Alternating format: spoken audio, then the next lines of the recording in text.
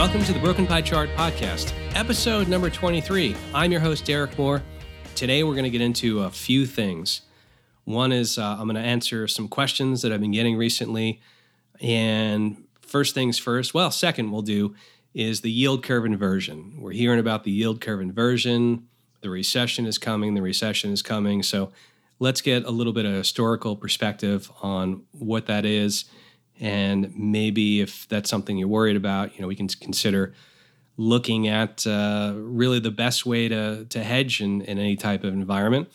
But also, every once in a while, I've been getting questions. And recently, in fact, last week, I did an episode talking about how to adjust the return for inflation, so your real return. But I also get questions often of, hey, I hear about simple averages, but that might not be what I experience. There's something called a compounding growth rate. Can you just help me understand why they call them all these different types of expressing returns? What's the difference? And so today I'll cover that first, then I'll go into the yield curve inversion stuff, since I'm sure if you've turned on any financial news network, you're hearing a lot of things about this yield curve inversion. So we'll get to that. All right, so first things first. When we look at returns, one of the things that you look at a return, you say, okay, and let's just use this example here. Let's say the first year you've got $1 million and you lose 50%. Ooh, that's a bad year, right? But you lose 50% of your money, so you go from $1 million to $500,000. And then in year two, you get a return of plus 50%. Very good. But your money doesn't go back to $1 million. Your money goes to $750,000. Why? Because you had $500,000 now. You have less money. So when that 50% return hits, you're only back to $750,000. So on a cumulative basis, point to point, you're down 25% total over the 2 years, right? And so sometimes you'll hear simple averages, and let's look at it this way. Year one, you lose 50%. Year two, you make 50% return. Well, what happens is if you just simply sum those two together and divide by 2, the number of years, your simple average is going to be 0%. You say, wait a second, I didn't experience 0%. I'm still down 25% here in this, hypothetical example, right? Well, remember that if you lose 50%, you need 100% to get back to break even. And it deals with how you compound the returns and the assets in the account, right? So what happens is if you do a simple average, your return is 0. And what needs to happen if you want to understand more of a compounding growth rate, you've got to take what's called a geometric average. And the geometric average basically takes all of the returns, adds 1 to them, and then subtracts 1. So you kind of sum them up, you add 1, and then at the end of it, you kind of subtract 1, and you get a geometric return. And so in our same example where the simple average is 0%, the geometric return is actually about negative 13.5%. And so simple average 0, geometric return negative 13.5% as an annualized rate of return. And think about it, that makes sense because it's an annualized basis on a compounding basis. You had $1 million, now you have $750,000. So your annualized rate of return on a geometric basis is more accurate to what an investor would actually experience. So that's sort of a quick explanation of those. The other thing that people had some questions about after last week's episode, and of course, link to that episode in the show notes where I talked about how the dollar's been losing purchasing power and adjusting returns for inflation. But there's something called a real return. Real return, and real return means after inflation. And so let's look at an example. Let's say you had what's called a nominal return, and nominal just means without accounting for any adjustments for inflation. You were up 8%. Okay, you think 8%, thank you very much, I'll take that return. But inflation was 2.5%. And so if you adjust for inflation, because remember, as things get more expensive, the money that you have can purchase less stuff. And so your real return adjusts or accounts for any inflation jump. And you could do what's called a back of the envelope, back of the napkin calculation, where you can take the nominal return minus inflation, so 8% minus 2.5%. That's going to get you about plus 5.5%. But there's actually a formula, and the real return is equal to the return that you get minus inflation divided by 1 plus inflation. So if you want to be a little more accurate, that formula gives you a real return of plus 5.37%. So a little different from the other one, the back of the napkin one. So real return, though, accounts for inflation because it shows how much more purchasing power you have after inflation, after the gains, or if you have losses, it does sort of the same thing, adjusted for inflation. And so to kind of wrap up, I don't want to spend too much time on this because certainly you didn't tune in to listen to me reel off number after number.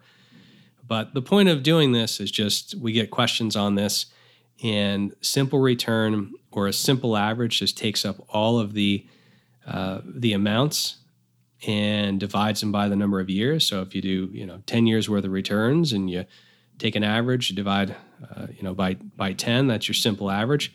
The geometric return is going to deal with compounding. That's going to be a little more relevant to what an investor would actually experience. And then your nominal return versus your real return. Nominal is just whatever you returned. Your real return is accounting for inflation. So just to kind of show you, I looked, let me pull this random data here, 1962 to 2018, looking at the S&P 500, the simple average of real returns, right? So that's after inflation, is plus 6.94%. So that's from this time period, and hopefully my math is correct. The geometric average is 5.6%. Both of those are in real terms, so accounting for inflation. But you can see the geometric average is less, and that's typical. Normally you'll see the geometric return be less than the simple average.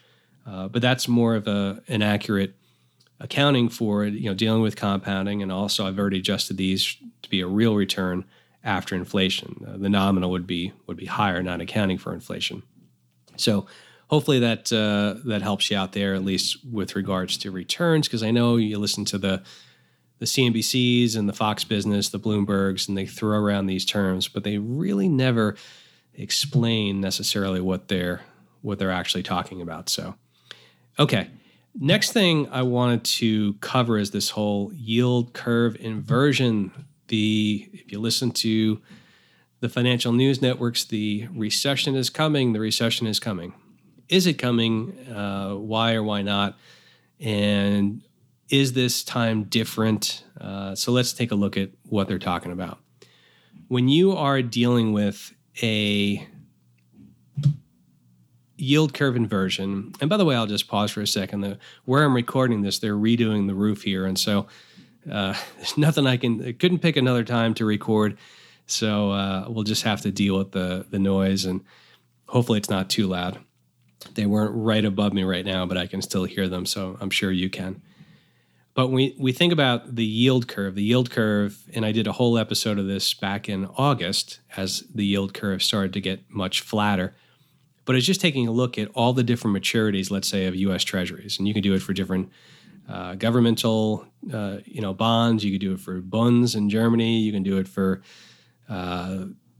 different ones in Europe. But let's say if we look at 3 months, 6 months, 12 month, 2 year, 5 year, 10 year, 30 year. And you would just put on a piece of paper and say, okay, the 3 month yield is 2.38%. So I'll put my little dot there, and then the 6 month is 2.42%. I'll put my little dot there. The 12 month is 2.39, and so on and so forth. Now, generally, shorter term yields are lower than longer term yields, and that's mostly due to, there is a time, let's say, premium for tying up your money for longer periods of time. We could maybe do another episode on why that is, but generally in a normal yield curve, you'd expect the front end of the curve, meaning the shorter dated maturities, to be lower than the longer dated maturities. But what's happened recently is that a couple days ago, 3 month yields were yielding higher on a yield basis than the 10-year bond, U.S. Treasury bond. And so that sort of set off a lot of stories about this. If you Google it, there's no lack of stories. And there's also a number of people saying why and why not it matters. So the reason why people look at this is there's been, and I think I'm looking since 1970, 1, 2, 3, 4, 5, 6, 7, yes. So 7 recessions, including the 1970 recession. And people look at this because they say, or they point to, before each of the last 7 recessions, 3-month yields have been higher than, let's say, 10-year yields.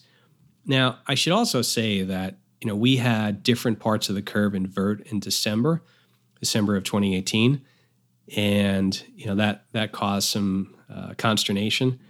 You'll hear people say it's 2s and 10s, meaning 2-year yields against 10-year yields. Other people say it's really 3-month yields against 10-year yields. Although I think 2s and 5s inverted in December. 2s and 10s have not yet inverted. Remember, inversion happens when the front end is higher in yield than the far end. So just taking a look and pulling some of the data, if we look at the last 7 recessions, now in 1966, I believe, and the Cleveland Fed had a piece out on this, Federal Reserve Bank of Cleveland. In 1966, there was an inversion, but there was no recession. And just because something inverts this time doesn't necessarily mean it's guaranteed to be a recession, but you're hearing a lot of talk about it. Put you in perspective, in the 2008-2009 recession, August of 2006 is when the 3-month yield was higher than the 10-year. And that was actually 17 months prior to the recession. In 2001, it inverted in July of 2000. And then by April of 2001, that's where the start of the recession. And that was 9 months later. So you look at this, and in 80 it was 15 months, in 2001 it was 9 months, 74 was 6. The average is about 12 months. Again, I'm not saying that a recession is necessarily coming, and there's going to be a lot of argument that I'll leave up to other folks about why or why not. But this is kind of what they're saying. And one of the things, too, is, we've had a decade plus, I guess about a decade, where the Federal Reserve put rates next to zero. And so one of the things to understand is that the Federal Reserve can do a couple things. They can change the Fed funds rate, the discount rate, and the interest on excess reserves. And so Fed funds rate is the rate that banks would lend to one another. So let's say one bank says, hey, we need a little bit more in reserve. We need some cash. Bank A calls Bank B. It says we'd like to borrow some money. And the Fed funds rate is the rate that the banks can borrow from one another at. The discount rate, sometimes called the discount window, is the rate at which banks can borrow from the Federal Reserve. And then interest on excess reserves, or IOER, ever since 2008, so they never had done this before, but banks can park excess reserves at the Federal Reserve itself, and the Federal Reserve will pay interest on those reserves. Now, these 3 numbers, to give you an example, right now the Fed funds rate is about 2.4%. And it used to be they targeted an exact number. Now it's more of a range. But the Federal Reserve Bank in the U.S., they control the front end of the curve the most. They really they can't control the back end, meaning the further maturities, quite as much, simply because, if they're raising rates, and those are embedded in the front end of the curve. In other words, if, let's say the Fed funds rate is 2.4%, you're probably going to see, 3-month treasuries, at least that, right around that. The further end of the curve, though, is a little bit more about supply and demand. And, one of the things you see, there's negative rate bonds in Europe. Rates are really low across different parts of Europe and other parts of the world. And so as people demand more treasury bills, let's say 5s or 10s or 30s, more buyers, they push yields down, because as demand goes up for bonds go up, price goes down, or yields go down, right? So you've got this demand for Treasury. So whether or not this time is different, I think it will be, it remains to be seen. But I will link to some of the historical data. One of the interesting things too, and I'll be honest with you, I didn't remember this, but in 2008, 2009, they've got another thing where it says not only the inversion to recession start, which back then was 17 months, but you've also got the disinversion to recession end. In other words, so yields are inverted, front ends are larger than back ends. How long before a recession ends when the curve actually normalized? And in 2008, 2009 recession, it's actually 24 months. And that was interesting because, the Federal Reserve dropped rates down, really quickly.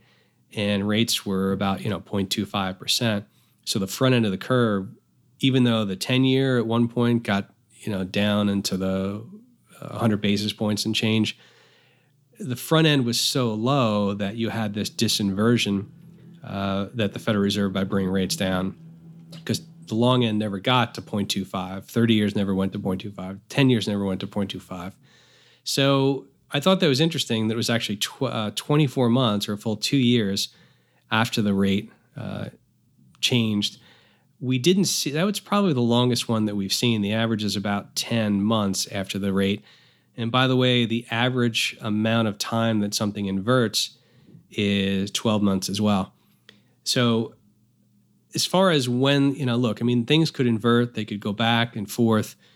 We saw the parts of the curve invert in December, and then they readjusted. In fact, as I'm doing this podcast and recording it, we actually can see that the 3-month yield is 2.38%, and the 10-year is 2.41%. So does that get credit for going back under? And how long does it actually have to stay is another story. So, but yield curve inversion, you're going to hear a lot about this. One of the reasons, or the talking points around why yield curve inverting is not great, well, it's really two reasons. Number one is banks tend to pay on the short end, so they might pay for deposits, and they take that money and they lend it out on the long end, like in mortgages or other types of things. And so if theoretically they're paying more on the money than they can get lending it out, it hurts their net interest margins. The other thing that people argue is that if rates are really low, if rates are higher in the short run and they are the long run, one of the arguments is that people perceive that the economy is going to be weaker, and therefore the front end is bigger than the back end. And some people look at that as weakening the economy or an indication. So you're going to see a lot of stuff on this, and we'll have more on this next week. I may have a guest on, and maybe we'll get into this a little bit more, but yield curve inversion, that's what's going on there. All right, folks, in the essence of, I'm not sure how much of the roof action here you're picking up, but I wanted to do a quick one today and check in because you're hearing all this stuff about the yield curve, and I've been getting questions on all these different ways that we calculate returns. I'd encourage you to listen also to the previous weeks where I discussed dollar purchasing power and how inflation erodes the purchasing power over the years and how you can inflation adjust something. And I'll also link to the initial explanation of what a yield curve inversion is. I did that back, I think it was August of last year, or it was towards the end of last year, when we started to see the yield curve flattening. Just some discussion about what it is and whatnot. So I'd also remind you, or want to ask of you, everyone says rate and review the podcast. If you want to do that, you can do that. But honestly, just share the podcast. If you think what we're doing here is valuable and somebody else that might be interested, whether it's this episode or other episodes, go ahead and share it to them. A lot of people don't realize they can listen to podcasts, and there's tons of them out there now. But all I'd ask is please share it if you're finding value in it.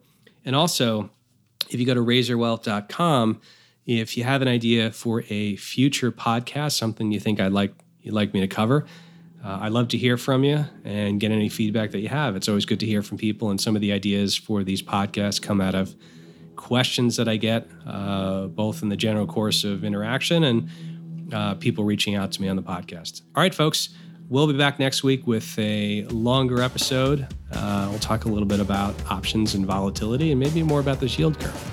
Talk to you then. Bye.